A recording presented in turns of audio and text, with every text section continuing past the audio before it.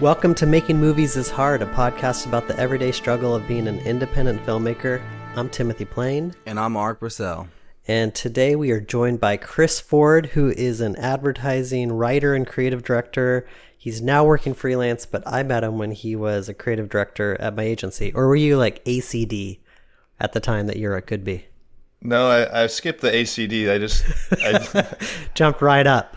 I think I was like the last guy willing to work on Saturn, and so they rewarded me with the full creative director title. For less lamos, what's an ACD? I don't know what that means. That's an creative director. It's like an assistant to the assistant manager, I think. Okay, it's associate creative director, so it's like okay. I'm not in the creative department, so I don't know exactly what that means, but my experience is it's almost like a creative director in training. So they still have to report to a creative director. So it's like kind of this additional layer of approvals you go through where they're kind of running things, but not fully running things because the creative director still can swoop in and change everything. Which would never happen in advertising. Never happens. Yeah, that's about right. Right. Yeah. Nice. So welcome to the podcast, Chris. Excited to have you on. Thank you. Happy to be here. You were probably the first filmmaker that I knew that went out and shot your own feature. Like up until that point, because I'd known a lot of people that were out making shorts, including me, but I didn't know anyone that had gone and raised money and made a feature. And it was a huge deal at that time too, because this was like pre-Kickstarter days. There was like no way to raise money the way that you were doing it, except for, and I like the way you did this, you just hung an envelope on your office door and said, donations accepted. People could come by and drop some cash or a check in there, and that would go towards the funding of your movie.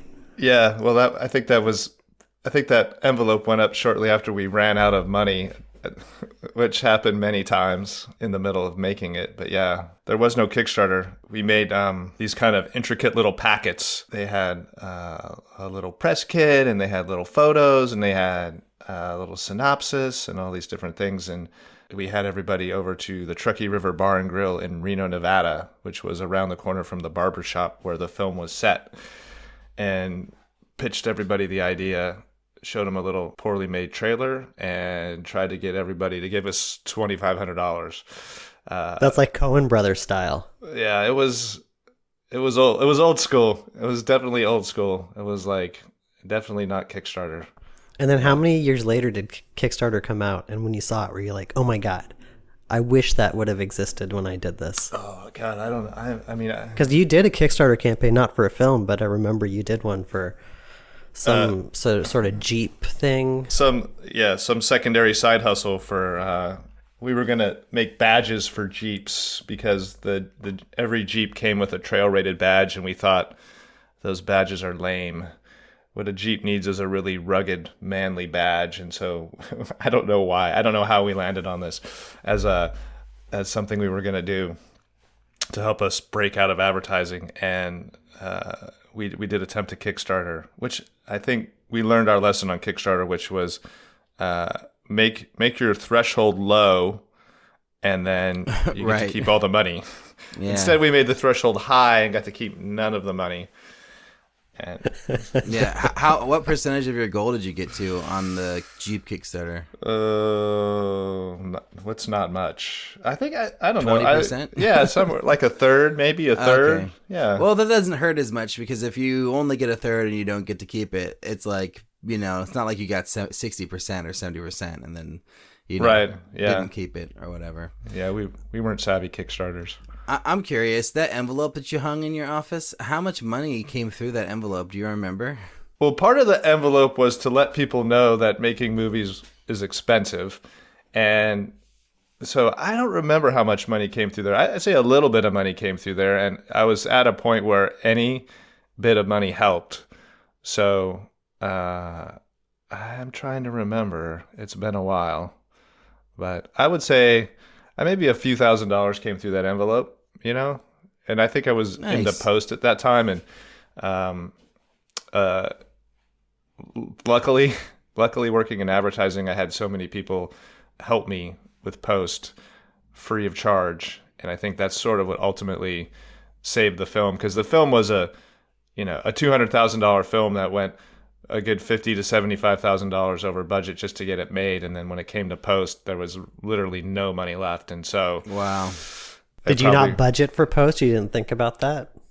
Yeah, I don't think I budgeted for post, or I budgeted for post, and then some of the shady characters helping me produce the film didn't help me budget for post. Oh, shady characters! I want to hear about this. Oh man! But before we hear, we didn't really get your full bio yet. No, right? I introduced him, but we want to hear it from your mouth. Give us your 1 minute bio. Who are you?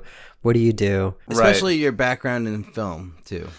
So I guess the way I would say it is I was born in California, and I grew up in Reno, Nevada, and I was within days of enrolling in the Berkeley School of Engineering after I graduated from high school, and kind of had a meltdown and was like, I don't want to take math. I don't want to be an engineer. And so my mom was like, well, come home and go to school here and figure it out. And so I became an art major, and my dad flipped out, and he didn't flip out. I think he expected me to be an engineer. And when I enrolled as an art major, he was like, what?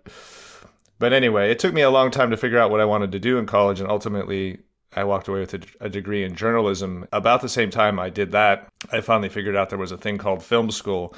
And after 6 years in college, I think no one wanted to entertain the idea of their son going to film school. And so I got a job in advertising and thought someday, somehow I could use what I learned making short films and advertising to make a feature somehow. And so it was a long circuitous route to actually get to the filmmaking part of the operation. I think there was a desire that was always there. I just felt like Reno was a place, and my high school was a place like, no one told you there was a thing called film school. You sort of had to figure it out for yourself. And I think if I had it to do over again, I would have just figured out how to go to film school. So what did you major in college that led you to advertising? I majored in art, English, graphic design, and ultimately journalism. And in the journalism school, there was an advertising program that was really a copywriting program because there was no art direction component to within the journalism school. Oh, okay. So you thought you'd work a few years in advertising, get your chops, make some money, and then, prove to your family that you could do the filmmaking stuff and then apply to like a master's degree or something? No, I wasn't that savvy. I just figured I would get a job in advertising and somehow I would figure out how to make a film. Okay. I knew I wanted to do something creative. I just, advertising seemed like the most monetarily viable route to a creative job, I guess, if that makes any sense. There's money in it. Yeah. There is. Well, there's money, and they're willing to pay you to do the job. Yes. Right. Unlike filmmaking, where it's like, well, why don't you work free for like 10 years and then we'll see. Yes. Right. Exactly. It's less like that. Or for, pennies or whatever, Give us your movie. We'll go see if we can sell it. If we make any money, we'll give it to you. If not, sorry. If we make any money, we'll say we'll give it to you, and then we'll give you significantly less than that. Exactly. Probably. So when you're doing this career in advertising, when you just get started, like how long did it take before you made your first like creative short film on the side? The first film I ever made. I made a film in 8th grade at a movie workshop at a summer camp, and then the next film I made was my feature. I think I made a trailer for the feature. Wow. So you just dove right in head first. You're like, I'm doing this thing. Wow. Kind of. That's awesome. I took. I was working in New York in the late 90s, and I took a screenwriting class called Writer's Boot Camp, which was a pretty effective 6-week, 8-week thing that got you from an idea for a film to a first draft. And I really liked the idea of screenwriting and wanted, because I have a kind of an ordered personality, wanted to do the proper thing, which would be to have someone teach me how to do it. And so I spent 8 weeks writing the first version of The Village Barbershop, and then endless amounts of revisions until I finally ended up making it. But yeah, that was the script I had, and that was the thing I didn't know I wanted to make until I met the right person who kind of unlocked the possibility for me. And yeah, I wasn't like, I'm not gonna make a short. I just was gonna figure out how to make the feature. Wow. At that time, had you been on a bunch of commercial sets? Yeah, I mean, yeah. Did you think like being on those sets, you knew how to make a film? Because you knew roughly how shots were captured and then how they fit together in the edit room, because you were throughout on that process and you had to see how directors worked and how crews worked. So did you feel like that prepared you for just jumping right into shooting a feature? Yes. I sort of felt like I feel like the one thing I would be confident in would be knowing a good take, a good performance. Most of the stuff I did in advertising, it was either like jokes or comedy, and I'd gotten used to writing words on a page and seeing an actor perform them and knowing when something worked and when something didn't work and something needed to be rewritten or something needed to be changed or whatever. And so I felt like performance-wise, I would get it. I would just need to get a DP who, understood how I saw things looking and then could kind of put the camera in places that would achieve that. I'm not like, from a directing point of view, I didn't have a super stylized eye or some type of Wes Anderson vision for how everything should look. Right. I just knew I wanted know what a good performance looks like. Yeah. Yeah. But I feel like that, and this is not to shit on that at all, but I do feel like most creatives feel like they can direct because of that. They feel like, I know what a good take looks like. I know how to make the decisions, but I think when it comes down to actually getting the good take, that's where you need some skills to kind of pull that out of actors or to set up the environment to get to that good take. Is that what you end up discovering, or was it as easy as you thought it was going to be? No, it wasn't easy. I did discover how to do it. Like for my film, there was a guy, John Ratzenberger, who played the lead. And the first day of filming, I think his initial take on the performance was too broad for me. And I didn't want to go, fuck John, that's too broad. So I had to go and sit on a rock and go, how am I gonna approach this? This guy was on Cheers for 20 years, Right. How am I gonna tell him that I'm not happy with the performance right now? That's funny. Yeah, it's a tricky thing. Yeah, man. So what did you do? I told him, the thing I learned was I was the writer, and so I could come at it from the point of view of the intent of the writer and my vision of the character. And so I talked about performance through character. And so I would say something like, you got to remember, this guy's lost his wife. She was the most important thing in his life for 30 years. And now he's about to lose the only other thing he cares about, which is his barbershop. And so this informs how he walks, how he acts, how he moves, how he interacts with the world. And so I think the little talk I had gave John a better understanding of the character. And then ultimately he's a great actor. I mean, he does a lot of broad comedy, but like he made other actors on the set better. And he took that direction and, it slowed him down. It changed the way he kind of moved. You could see the weight of the character kind of take hold. And I think that was kind of the way I got it to work. And I tried to give direction that way. Because then it's not personal and it's not about you're doing it wrong. It's sort of like, here's who this person is in my head. It's also, I think, setting up an expectation for him about like what you're looking for. Like you're looking, based on what you just told me, I can tell you're looking much more for an emotional performance than you are about playing up the comedy. Right. And you're also trusting him too by giving him that kind of backstory and that sort of emotional sort of perspective on the character. You're trusting him to deliver that, and I think that is empowering to an actor.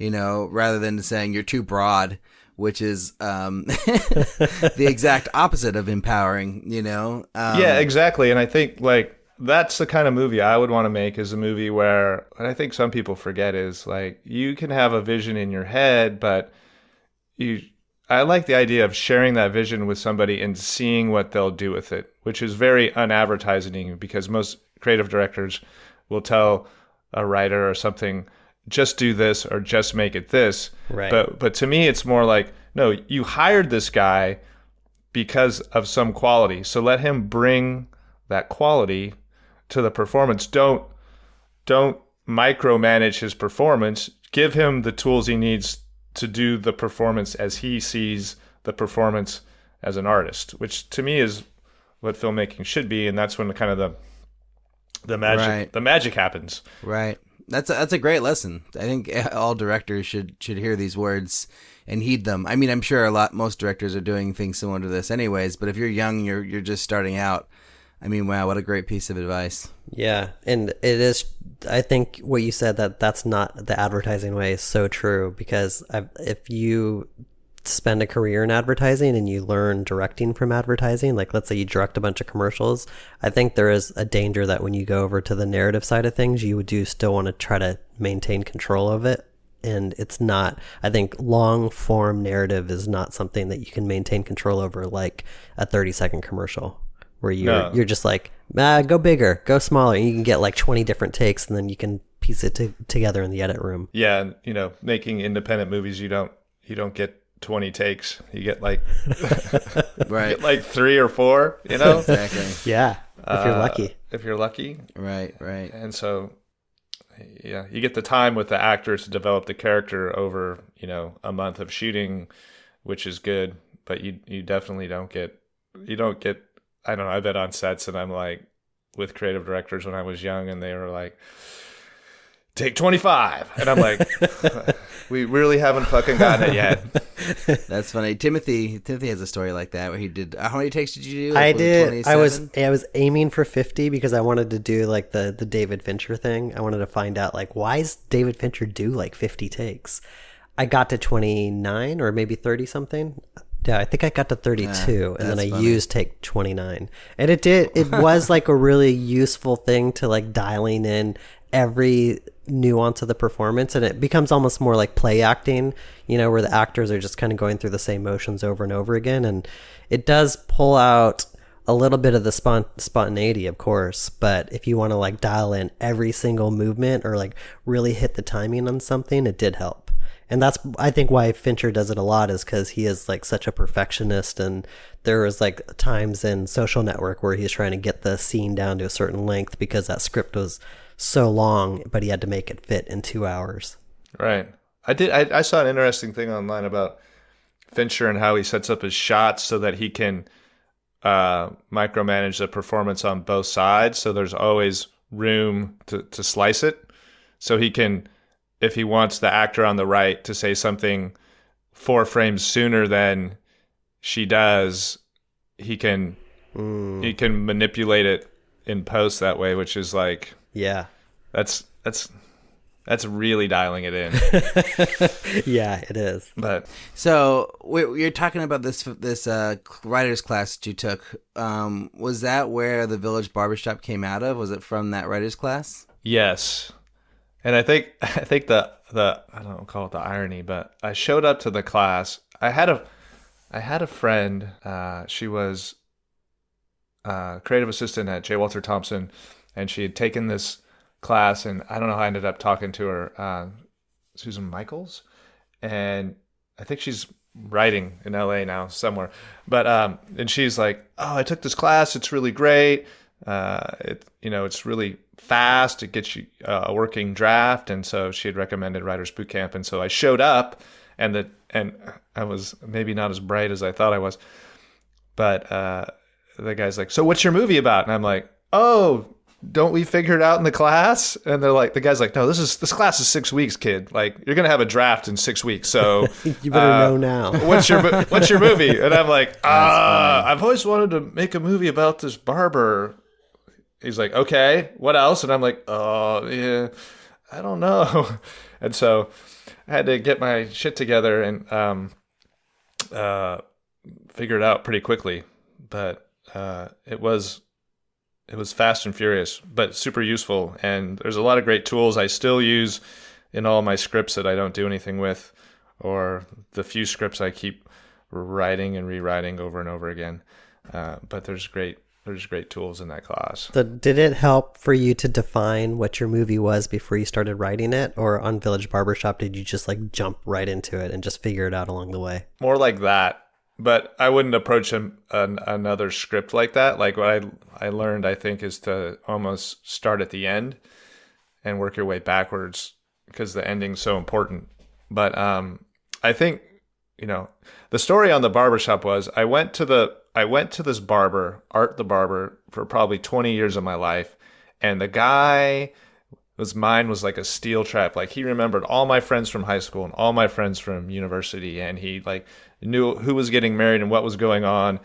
And this was all from spending, 20 minutes with him once a month for 20 years. And I was like, I realized I didn't know anything about this guy. And I've always been fascinated by barbershops for whatever reason, like a lot of people. And I just thought, here's an interesting character.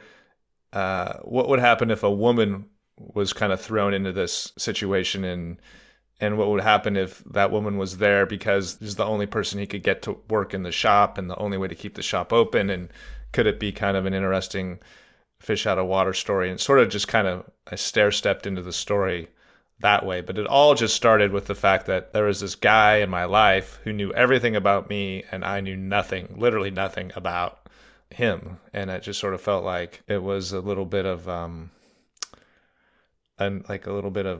detective work, but from a story writing standpoint. So the female character in the movie's kind of you learning who this guy is. A little bit, yeah. And him learning things about himself that maybe he didn't know, and learning to grow, like kind of I don't know if I should probably do some therapy on it, but like, he's kind of like a fairly rigid guy who sort of saw the world a certain way, and by taking a chance on a young woman kind of learns to be probably a more warm-hearted, well-rounded human being. Was it hard for you to get to the ending on this story, since you kind of just started with this premise? Yeah, I mean, it was like an indie narrative film, so it didn't have that kind of epic, kind of whatever quintessential, surprising, unexpected, but surprising. Everything epic wraps up in a nice little bow. Conclusion. Yeah, but it was just in the end, it just felt like a really nice, sweet, small film, and I was okay with that. So you leave this writing class, you have a feature-length script. How much longer does it take before you start making the movie? I shot the film in 2006 in the fall, or in September. It was the day we were remodeling our house. They had just cut the back of our house off. They had no back of our house. And I told my wife, I'm going to make the movie. And she's like, what? Yeah, it was, yeah. And how many kids did you have at this time? We had 2 kids, the same 2 kids I still have. 2 kids, remodeling the house. Yeah, and making the movie. Let's go make a movie. Why not? And about to run out of money. I just didn't know it, and so it was. I don't know. I lost 15 pounds shooting the film. Like, it was amazingly stressful. It was I always say the highest highs and lowest lows. And how old were you when you did this? 2006. So what was I? 30. Let's see. What was I? Why can't I add? What year were you born? I was born in 68, so that'd be 78, 88, 98. I was like, what, 30? 38. Was I 38? I guess I was. Wow.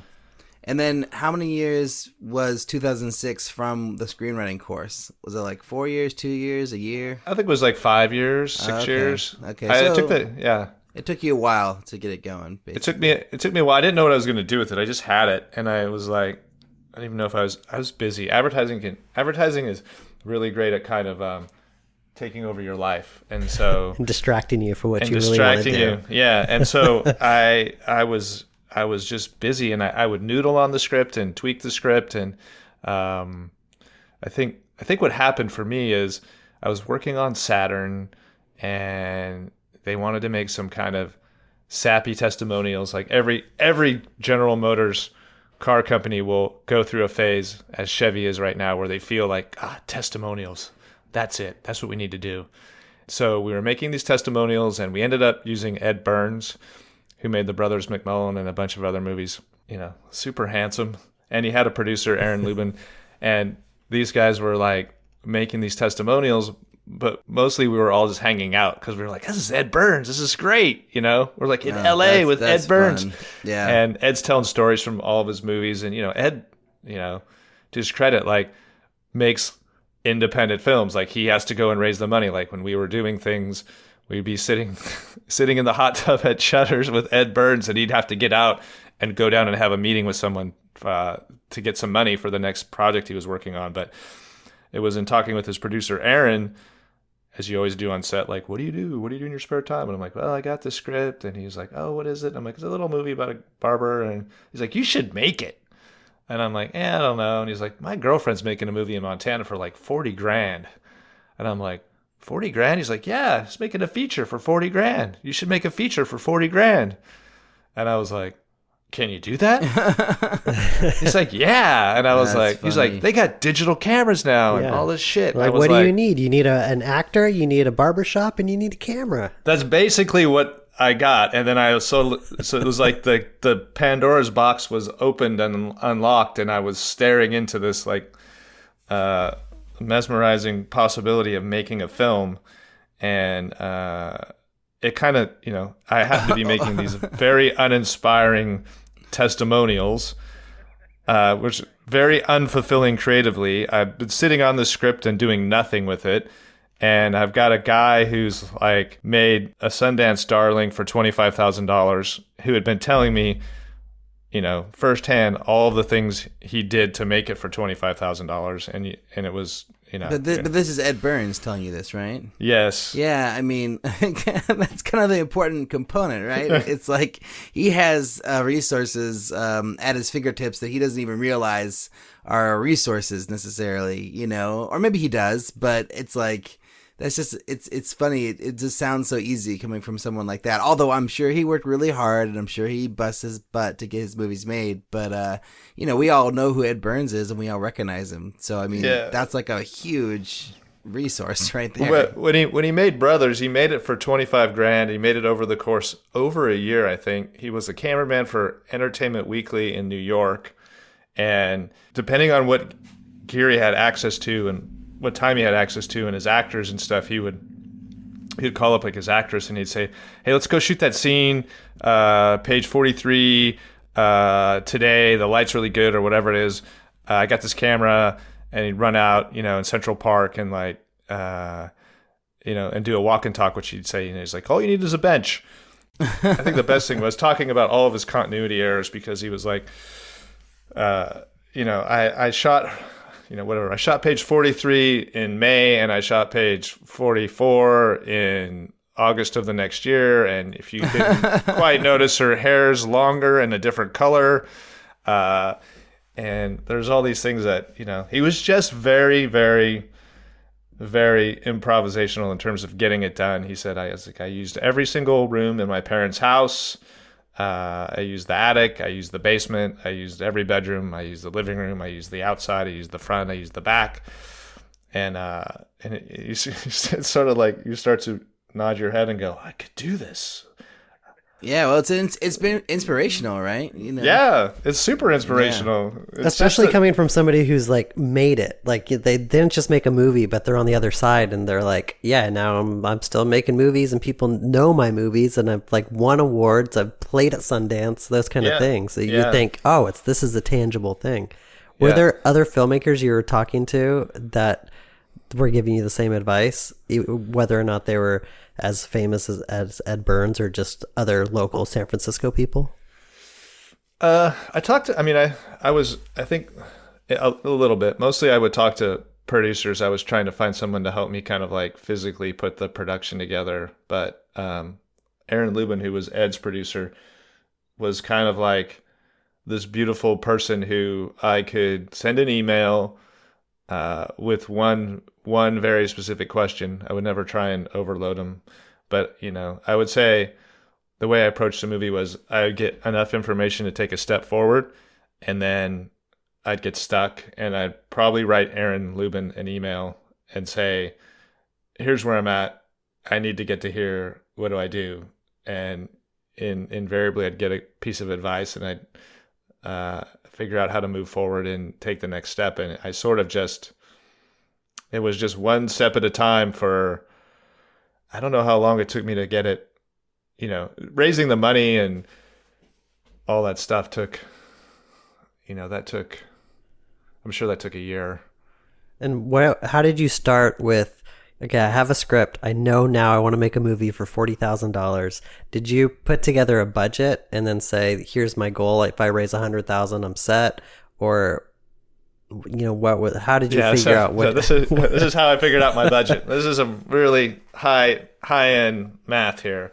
I got an LLC, and my lawyer said, you can have 35 members of an LLC, and you can sell them shares. And so I said to myself, okay, so every member needs a share. So what is the least amount of money I can ask a person for that I know?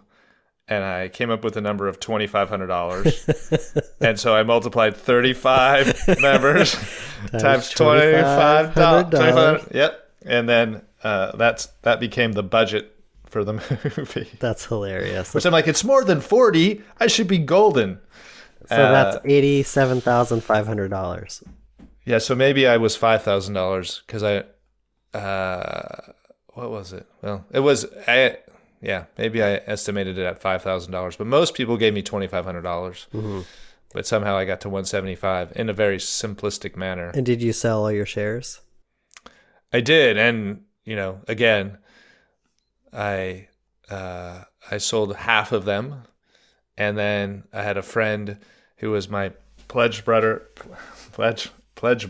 from college, and someone said, "You should write to Scott Gregson. He's doing pretty well in Vegas." And I was like, this guy Scotty G was selling. I think his father had a commercial real estate firm in Las Vegas, and Scott went to work for him after college, and they were selling commercial real estate in Las Vegas during like the most explosive growth period. And so anyway, Scott was kind enough to basically come in and fund the second half of the movie, which blew me away in terms of just generosity and the ease with which that happened compared to the mountain climbing that was every single other person who kind of gave money to the film. That's amazing, man.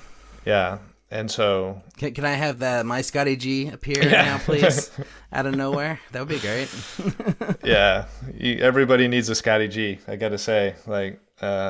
What did the contract between each member of the LLC look like? Did it say they were giving money and they'd get a certain percentage of the business? So then at the back end, when you made money back on the film, then it would get distributed evenly amongst all those people?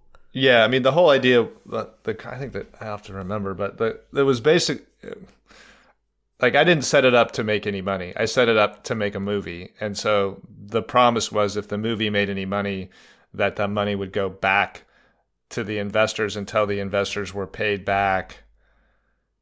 I want to say it was either 110% or 150%. I forget what it was, but if the movie had made any money, they would have made all the money off of it until it made a ton of money, and then right, I would have gotten some money back. But there was really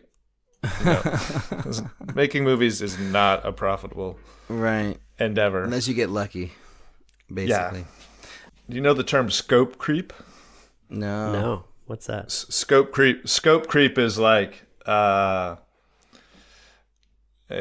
people use it in project management a lot. To when a client asks for a certain thing, Right. and then they're like, where are my banner ads? And you're like, oh, well, we were gonna make a commercial, and they're like, oh, we need banner ads, and then you make the banner ads, and you're like, and the print ads, and you're like, no, it's just a video, and so it's called scope creep, and basically it's just that it grows, It's bigger and bigger and bigger. yeah, and so originally I was gonna make a movie on Montana for $40,000, as Aaron Lubin described it to me, and then I managed to raise $175,000, and so I was like, well, what can we do with this? And then I got John Ratzenberger, and I was like, well, this guy's like actually an actor people have heard of. Like, so maybe the movie should have slightly higher ambitions. And so it just sort of grew.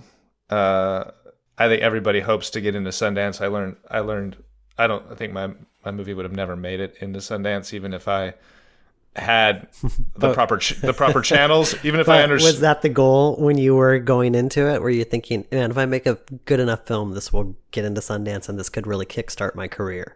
I think my goal, I think it was more about getting it into a good, when I was done with it, it was the hope of getting it into a good festival. But what did you hope would happen after it got into a good festival? Like, because you mentioned earlier in the podcast that you were trying to get out of advertising with one of your side hustles. Was the hope that you'd get out of advertising and start directing features? Or you just wanted to make a movie? I'll tell you, the origin of the goal with them was like, I worked in advertising for so long, and it's fun and it pays well, but ultimately all of your creative projects, the final say comes down to the guys that own the agency and the client and the world at large in terms of what you can put on TV. And so it felt, what I wanted, the real reason I think I decided to make a film was like, I wanted a creative project, a big, meaty creative project that I could ultimately own. So at the end of the day, I didn't have to show it to a creative director. I didn't have to get a client to approve it. What can I do if I don't have all these people looking over me? Right. Yeah, let's remove the net. Let's take away the kind of unlimited funding of advertising and just go, what can I do as a human being to tell a story and through my own eyes and put it out into the world and see what happens. And so I didn't have... I think everybody who makes a film probably goes, oh, it'd be great if, somebody picks it up and it explodes and becomes huge and people go, hey, do you want $10 million to make your next movie? But I didn't have a plan, because if I did have a plan, I would have had a second script, in the can, ready to go. Right. And be like, this is what we're doing next, guys. Yeah. Well, it sounds to me like you had very pure ambitions, which is like, I want to make something that I can be proud of that's like mine. And yes. You didn't go into it with like the selfish desire to just like get out of advertising, become famous or whatever. Yeah, it wasn't that. It was just really a pure creative project. Okay, Ulrich, where do we go from here? Like, my instinct is just to jump right to the end of the process, but you probably have questions about the actual filmmaking part of it. Yeah, I was just thinking about that. Like, I don't want us to dwell on the filmmaking so much. Maybe just give us like a quick little rundown of your experience making the movie without like going into like extreme detail, maybe, if you can. Sure. We had $175,000. I thought we were going to shoot it in Reno. Ultimately, for reasons that we won't go into, because it'd be a podcast in and of itself. We end up shooting in Napa, which is close to where I live, close to where my, I guess my line producer lived, and close to where the Grip and DP, the DP owned a little grip truck. Cliff Trayman, he was a hardworking guy, and we both know Cliff. Yeah, Cliff's great. Yeah, and so he owned Little Giant Lighting and Grip, and he had his crew, and we could pull a lot of Bay Area actors, and so for a lot of reasons, it made sense to shoot it in Napa and set it as Reno, and then we would go and grab some establishing shots and some interstitials and things in Reno, and so we shot 19 days in Napa, mostly 6 days a week, I think 5-day week. We ran out of money about midway through. My line producer, I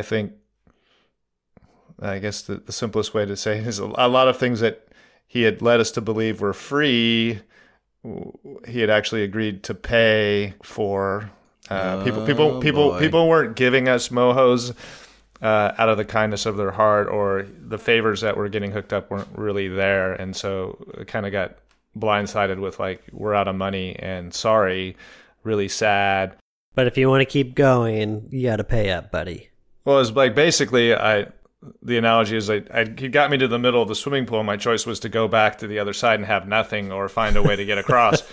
Yeah. And so it was a major, Jeez. like one weekend was like 2 down days were basically spent like scrambling to find $50,000, and which we somehow managed to do mostly through the kindness of my mom and what little bit of Omnicom stock I had purchased over time for my retirement. And so we kept going and we got it done. And then we did a year of slow editing it, getting it scored. And did it turn out the way you thought it would? Like, when I'm asking this question because I've had this experience where the shoot in my head went great, but then when I sat in the editing room, it wasn't coming together the way I thought it would. What was your experience editing the film, especially working on it for a year? Jeez. Well, luckily I didn't have any effects. Right. That was my mistake. I had no effect shots. At a couple of places where I needed someone to like put a sign in, which Spy Post kindly did for free. But no, Cliff Trayman, bless his heart, took me aside on day one, and he's like, all right, I'm going to tell you this thing I tell every like first time director. Get your coverage. Do not let anyone move you on until you have your coverage. So you've got your wide and your medium and your tight, and you're going to need it. Don't second guess it. Just get it. And so we were pretty relentless about getting our coverage for the entire length of the film. Here, I have a question about that. Yeah. So what did your coverage look like? Was it always that? Was it always wide, medium, close-up of each actor? Or did you do things where it was like, okay, I want this Steadicam shot to be the wide, and so I'm not going to shoot a standard establishing wide because this Steadicam shot or whatever it is serves as my master. Did you do things like that, or did you just do standard? Yeah, if only we had a Steadicam. Not even one day. Come on, not even one day. Oh, it was a wide, medium, and a tight. It was like the 85, the 50, and maybe one other lens. Okay. And with the exception of one night, last night of shooting in Napa, it was kind of a complicated scene. It was the most complicated scene I'd shot from a blocking standpoint, and John's character comes home drunk and he ends up in his neighbor's house, and there's like 6 neighbors in this living room, and the geography was kind of challenging, both from like where you could physically put the camera, and it was late and we were running behind, and I had been getting my coverage like relentlessly. And we had a bunch of actors who were kind of green. It was probably the most pressure-packed night on set for me. And John was really carrying the scene. And we kind of shot this master. It was like a moving master. And I was like, this is going to be it. We're gonna punch in. We're going to grab these 2 pieces of cutaway coverage, and that's going to be it. Because we just... and Cliff was like, you've got to get your coverage. And I was like... I'm never going to use it. I'm not going to do it. Like, I'm not going to put the crew through it because I know in my heart of hearts the way we're going to cut this is going to be like this. And so that was the night I felt like I sort of earned my directing 101 merit badge. Yeah. But did it work out when you got to the It edit? worked out. It worked out. Yeah. Because it is true. It's like you can play it so safe and so careful and make sure you get all that coverage so that way when you get in the edit room that you're covered. But sometimes you just have to like just bite the bullet and say, this is what I want. Let's spend the time to get this right and not the extra time to get all the coverage to cover my ass. Yeah. So, yeah. Those are both sides of the coverage coin. But in the edit, it worked out well. I love my editor, Ian Montgomery. The guy was patient and talented and put the whole thing together, and we just kind of did it bit by bit. And, there was one, I want to say in the course of the film, there was one scene that didn't make the cut. Like we were really lean and very efficient. And in the end, like we used almost every shot that we had, with the exception of one thing that just kind of didn't play and we didn't need it, but everything else sort of made the movie. Like it was literally like maybe a 95-page script when we went in to shoot it. And as we were running out of time and running out of money, I was editing and rewriting on the fly. And, so it's kind of a straight up 90-minute movie, and we needed everything that we had. And thankfully it all kind of stitched together. And how did you feel at the end of the process? You went out to go make something that you didn't have creative directors looking over your shoulder. Were you proud? Yeah, I was proud of it. Like any creative project, you'd probably do things differently somewhere, somehow, some way. But I was definitely proud. And, for a little movie, it did, I don't know exactly how to rank it.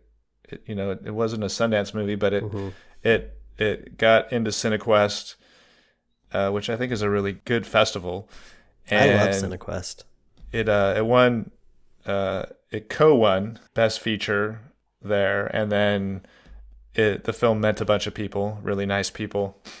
Got like Elliot Kotek and Mike Rabel, who run CineQuest, and they introduced the movie to a bunch of other festivals. And I didn't realize at the time, but like that's sort of how movies grow, is they get passed on from one festival director will ask another festival director, like, did you see anything you really liked, that should we have here? And so that happened for the movie, and it was, got kind of shuttled around to another, I don't know, 8 to 10 festivals. And, then it got some, small distribution offers, which were mostly, mostly for like, when we make some money, you'll make some money, kind of like the classic distribution deal. The classic, yeah.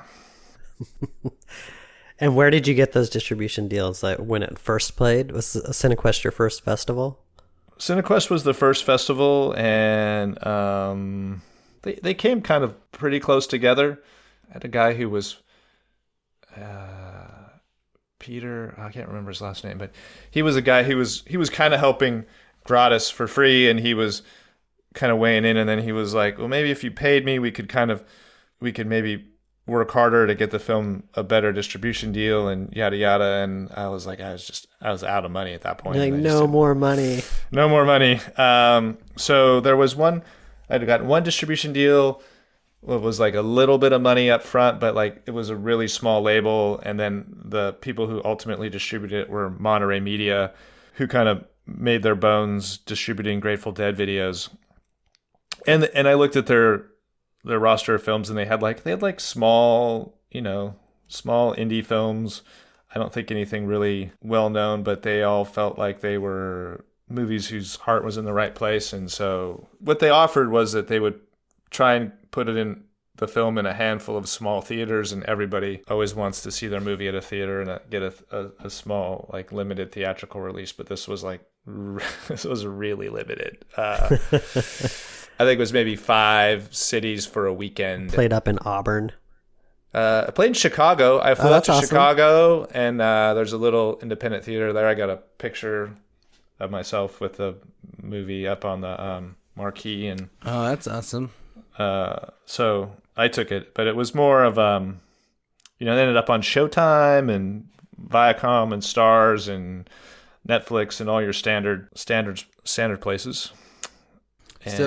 And then what company distributed it again? It's called Monterey Media. Monterey Media, okay. Even though they're called Monterey Media, they're located out of like somewhere in the valley down in LA. Mm.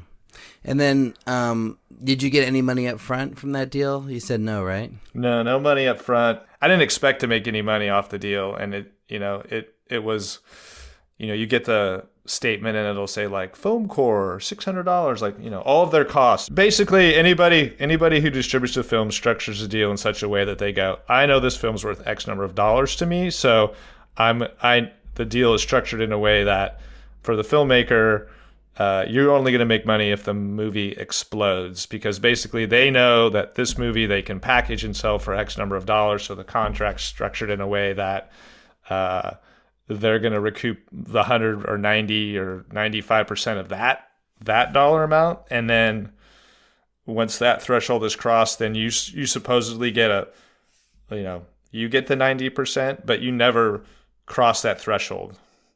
You know what I mean? Right. They structure it in a way that they're going to make money and recoup their costs, but unless the film gets huge, you'll never be able to make your money back, even though your budget's very small for an indie film.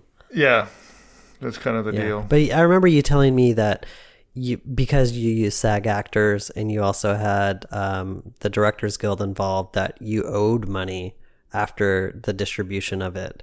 Were you able to get enough money from the distributor to like cover those costs at least? Yeah, I feel like, it's hard. Making movies is hard. I feel like it was weird. People tell these stories these days where like you'll be talking to your friend about something, a product, and then you'll be on your Instagram feed, and like that product will be in your feed. Yeah. So it was like, that was what it was like, the distributor's like, hey, here's your check, your first check. And I was like, wow, a check. I got a check. It's like for a couple grand. And then like literally the next day I get a note from SAG, you need to pay residuals on the sale of your movie. And you're like, and the residuals amount is like almost exactly the amount of money you just got from the distributor. Amazing. So it was basically like taking the check, putting it in the bank, turning around and writing a check for the same amount and sending it to SAG. And just like, again, like I didn't know. I was like, well, wait, they bought the movie. Don't they pay the You would think, yeah, you would think that the distributor should be responsible for paying the SAG residuals. Right. Not you. Right, because they're the ones who sold the movie to whoever is actually putting it on TV or wherever. Yeah. And so yeah, but no. Like, no, you're the producer. And I'm like, oh, okay. Now I know what producers do. Right. That's why some people say don't do a SAG ultra low budget, contract and do like a new media one or something else. But I don't know. I feel like there's lots of reasons why the new media thing with SAG is not a good idea. I don't even know if the new media was an option. Probably not. It's pretty new. I think it only came out like in post 2010, I think. Like it wasn't, I don't think it existed before then or even later than that, Yeah. And it's hard to like, I mean, maybe it isn't for some people, but for me, it was like the business, I just wasn't good at the business side of it. And I feel like, well, my line producer helped me get the movie made. Like there wasn't enough rigor. Someone going, okay, you have 175 grand. You just peel off 35 grand and set that aside for A, B, C, D, and E, right? It was like all the money was spent getting the movie into the can and more, and then it was beg, borrow, and stealing the post. Yeah, that's pretty typical though. I feel like that happens a lot where, you raise enough money that you think for the whole thing, but then production sucks all that up and then you have to figure out how to raise more money for post, But yeah, I mean, it's good if you could avoid doing that if possible. Yeah. And so 10 years later, are you still seeing checks come in from your distribution company? I think maybe a few years ago I got a check maybe. Like we just sold your movie to the Ukraine. No, I mean, one of the things I've been wondering is I forgot how long the initial term of distribution is. I feel like there's an industry standard for how long. Oh, right. So I don't know if the rights could revert back to you soon. It's possible, but I don't know. And what, if they do, are you going to close your LLC and just be like, I'm done? I think I would be done. Like, I had so much, anxiety. I mean, because I feel like I'm a pretty straight up honest person. And so I've tried to make good on all of my line producer promised people lots of things that that ultimately fell on me. Like, that I didn't know these deals were in place, and I worked my ass off to like cover all of the surprise bills. Like, oh, that location wasn't free. That wasn't my cousin's location. It was actually this guy, and we owe him $1,500 or whatever. Like, I had sold my car at the end of the film to pay Cliff, and it was just a series of those things. It was like, oh, here's a little money from the distribution company. Oh, you got to pay SAG. Oh, here's a little money, oh, you've got to pay the state of California, or you've got to pay. And so it just sort of, it got to the point where it was like, it was just, you just at some point you had to go, okay, I just can't. I can't do it anymore. I can't do it anymore. Yeah. So when did you close out your LLC? I'm just curious. I haven't closed it out. Really? I just keep it open for some unknown reason. So I just had an investor meeting earlier this week for my movie, and my producer explained all this back end stuff to the potential investor.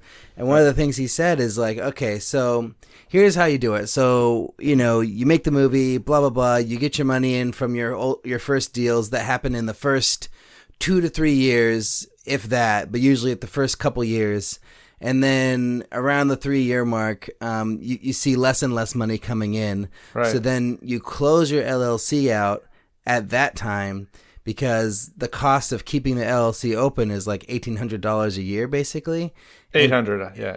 Well, yeah. I guess he was saying there's some other fees like for K1s and stuff like that, or whatever they are. But anyways, he was like saying basically at that point, close your LLC out and then just have all the checks come directly to the filmmaker, to you basically, or me, and then that person distributes them out to the investors, as they come in, because that way you're not paying that money toward the LLC every year. And because in the later years, it's probably you're gonna make like $1,000 a year if you're lucky, or maybe less, or a little bit more.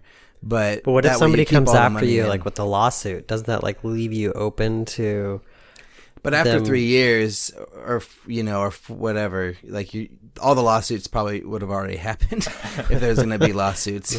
I don't know. I'm so gun shy and so paranoid. I guess I just keep it open. Like legal protection. If I ever get a few $100s from the distribution company, it goes to paying the $800 fee to keep the LLC open. Right. I don't know, man. I mean, I'm not a master at this stuff. I'm just regurgitating what my producer said earlier, and he's made like 18 movies. So I imagine that's a process that works for him. I'm sure he knows better than I do. Right. But yeah, so I had a question. So when did the movie actually come out and like was available to rent and available to be seen out in the world? So, shot in 2006, post in 2007, Cinequest 2008, sold and distributed. I think the official release year is 2009. And wow, I think you can still find it out there on iTunes and Amazon Prime, I think. I don't know. So I guess this is the big question that I think Timothy's been wanting to ask the whole time. I don't know if you want me to ask it, Timothy, or if I can. Yeah, please, because there's like a garbage truck outside my house right now. Okay. So it's been almost 10 years since the movie's been released, over 10 years since you shot it. Why haven't you made another film yet? I mean, that's like a deeply introspective question. Yeah, exactly.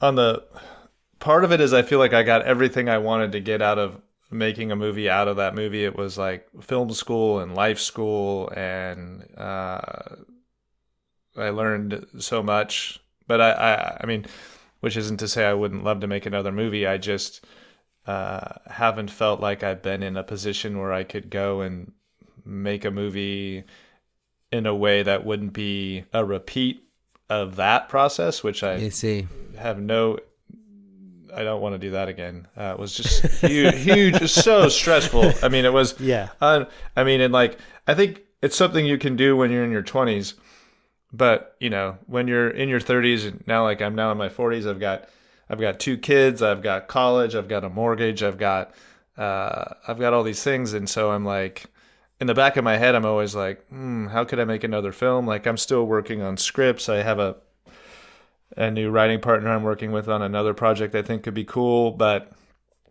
And of course I have the endless side hustles, let's be honest. But it'll happen at some point. I don't know, but it's gonna have to happen in a way that isn't as naive and romantic as my original. Right. You know better now. I know better. Yeah. Well, it sounds to me like you wanted to have the experience of it, and you've had the experience, and I feel this way too, where there's like kind of like this ceiling that I'm at where like, yeah, I could just do the same thing again, but I kind of want to break through the ceiling and do something bigger and better. Right. But how do you get there without having kind of had that first success? So it's almost like you just have to kind of repeat the same thing over and over again until you have the big enough success to like kind of catapult you through the ceiling to the next opportunity is kind of where I see it. And so for me, not wanting to pursue another film at this moment in my life is because I know the naive part of me is gone, having done Spirit Machine, which is not a feature, but it felt like that. Definitely the process of it felt like that. I know that I'd have to kind of grind it out a little bit to kind of keep going, and like Groundhog's Day, like kind of do the same thing again. And I don't know if I have enough faith in myself to like actually pull it off and break through that ceiling. Like I feel like I might just keep disappointing myself over and over and over again, and I just can't live my life that way. Yeah, and I think like we were just talking about the guy we both know, Mike Schwartz, who's making this film, The Peanut Butter Falcon. But you sort of have to, in my estimation, like if you're going to break through, you have to put yourself in a position where that's all you're doing. It's really hard to kind of break through on the side. And so you have to, right. You really have to kind of go, my job's not going to come first. My family's not going to come first. My mortgage isn't going to come first. Like I'm not going to worry about what car I own or, if I need a new appliance or medical insurance or whatever it is. You kind of just have to be all about the project. And I think, I think that's where I go, God, if I'd only gone to film school and only made the connections in the film world that I made in advertising, what would my creative career look like?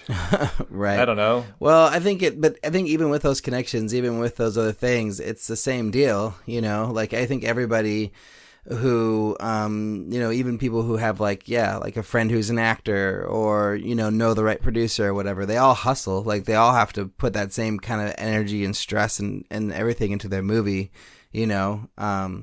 either way. Basically. Yeah. So I think that what you're talking about, like that determination and dedication doesn't change. I don't think, at least I have to believe that it doesn't, because if I thought that people had it so easy, I mean, I don't know. I think, I don't think it is. Yeah. I don't think it is. It's never easy, even for what's his Burns. No, I guess. What's it, Burns? Ed Burns. What's it, Burns? That's his name. Mr. Burns. Mr. Burns. No, I know you weren't saying that, but I mean, that's what goes into my head, when I think about connections and, if I had gone to USC, because I went to a local, state college. Right. I always think, if I gone to USC or Chapman or whatever, could I be Ryan Coogler right now? Right. It's just like, or had we moved to LA when we were in our 20s, would we be in a different place than we are now? So it's all those what if things that can like really get to you.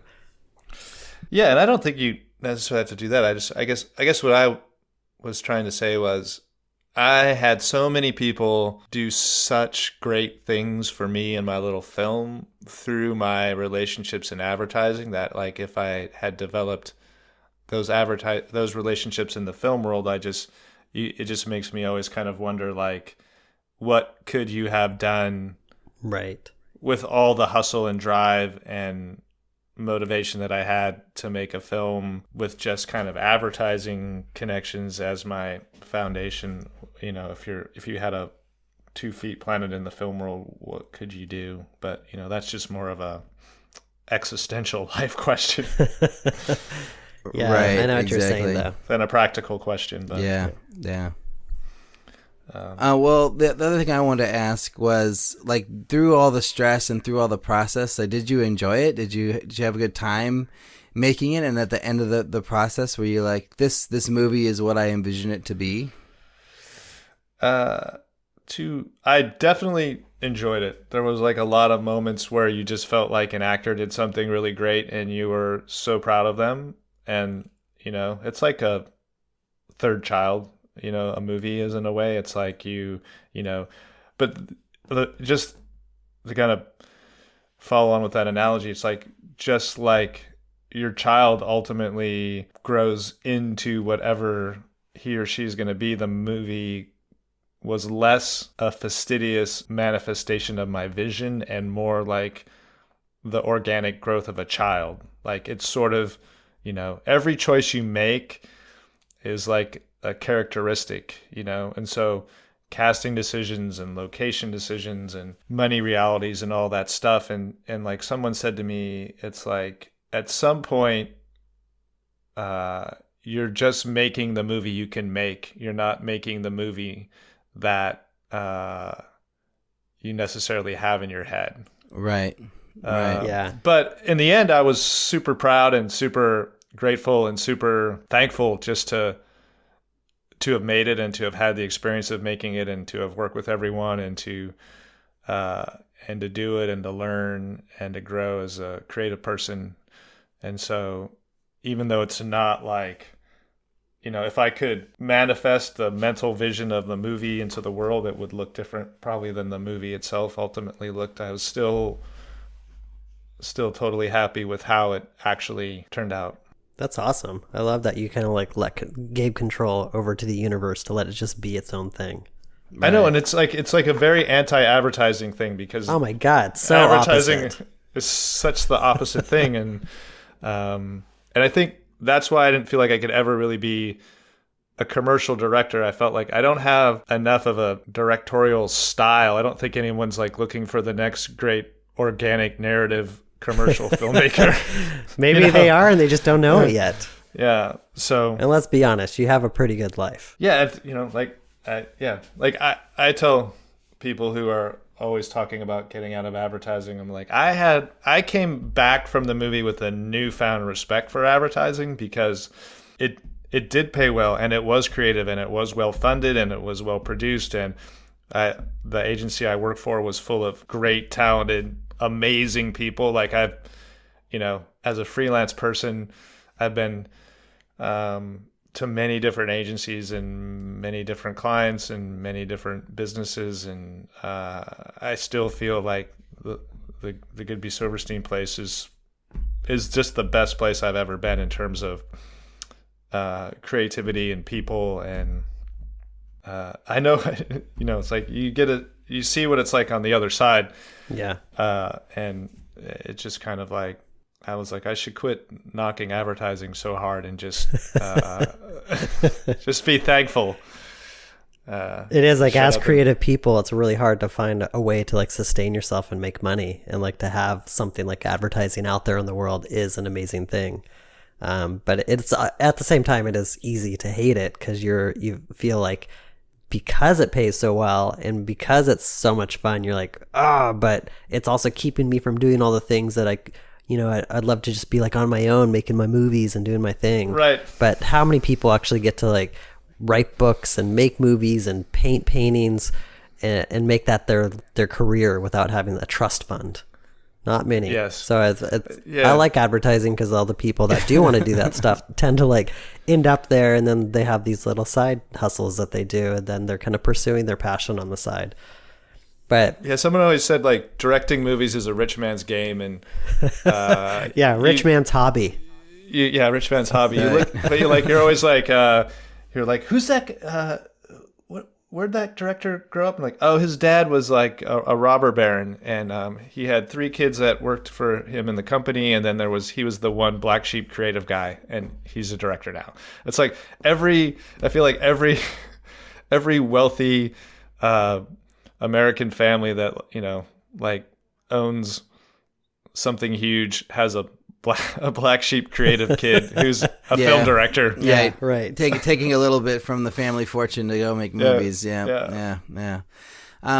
So you said in your answer about why you haven't made another film that, it may happen again, but you're not like, it's just not the top of your list of priorities. Is that pretty accurate? I mean, I have a cork wall in my room which has a script up on it in note cards and there you go. Photos and so it's there. It's there.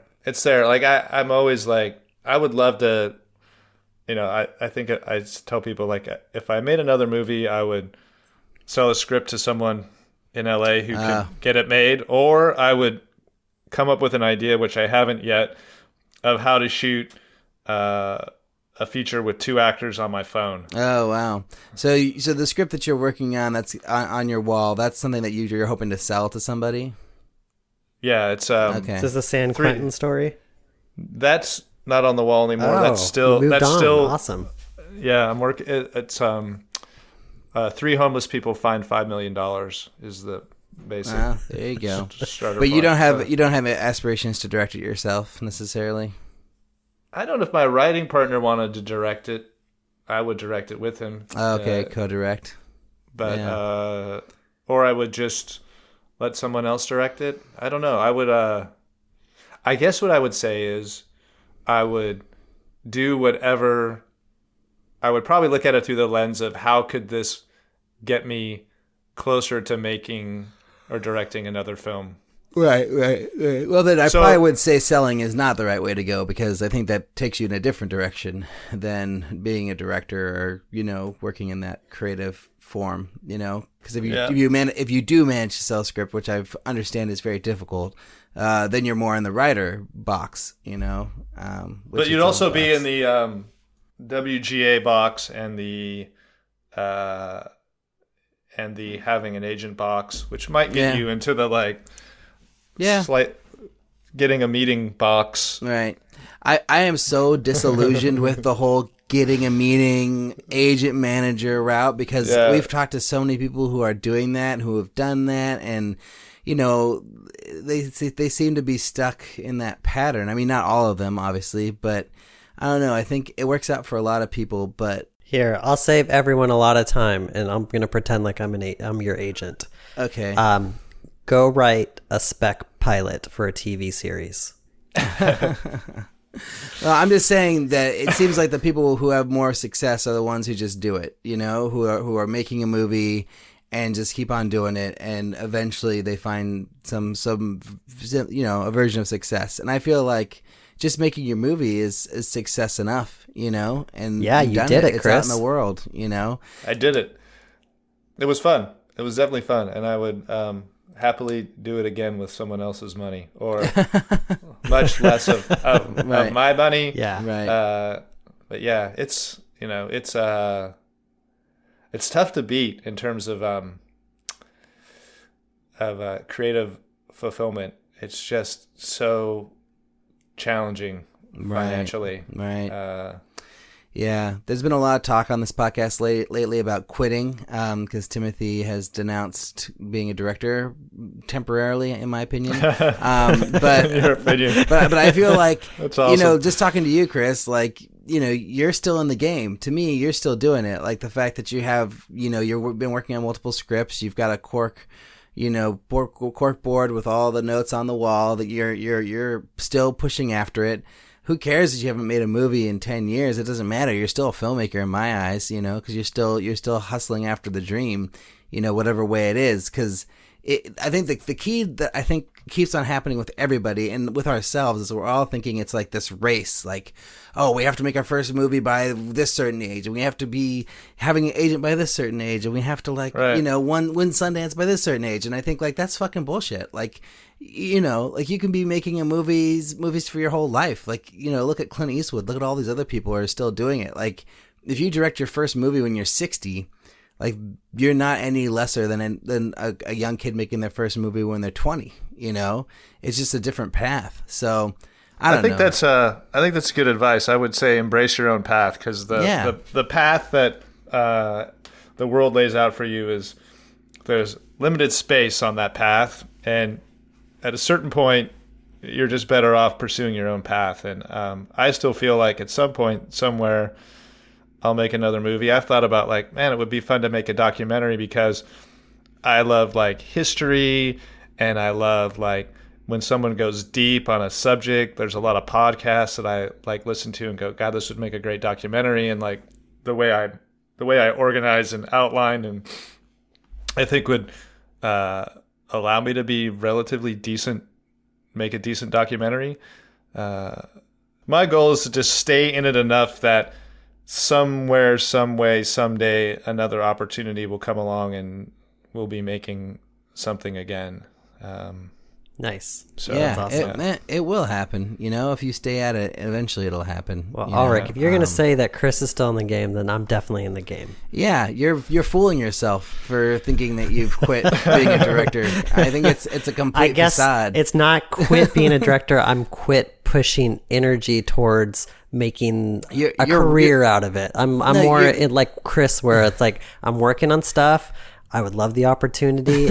I don't have the idea yet that I'm going to go full force into, but yeah, I'm not going to do a lot of the things that I think that probably are expected of somebody who's a quote unquote filmmaker. I think you're Right. you're just refocusing. Like you're basically, rather than focusing on trying to get into production, you're just focusing on story. Yeah, And I that's think fair to focusing say. on story for 2 to 3 years is no problem. Well, it might you be know? 10 years. Who knows? or 10 Yeah. years, whatever. It doesn't matter. That's my point, is that, Dude, yeah. you know, and I think we get in our heads about all these like goals and like timelines and things, and it's like, get out of there, you know, like Yeah. we're just doing our art, we're doing our craft however we need to, you know. I'm definitely not pressing. Like I felt like, Right. you know, like I'm not pressing, but I do, for whatever reason, working on a script is sort of like something I do with 10% of my time. Mm-hmm. And it's to me, it's a well-spent 10% because it, I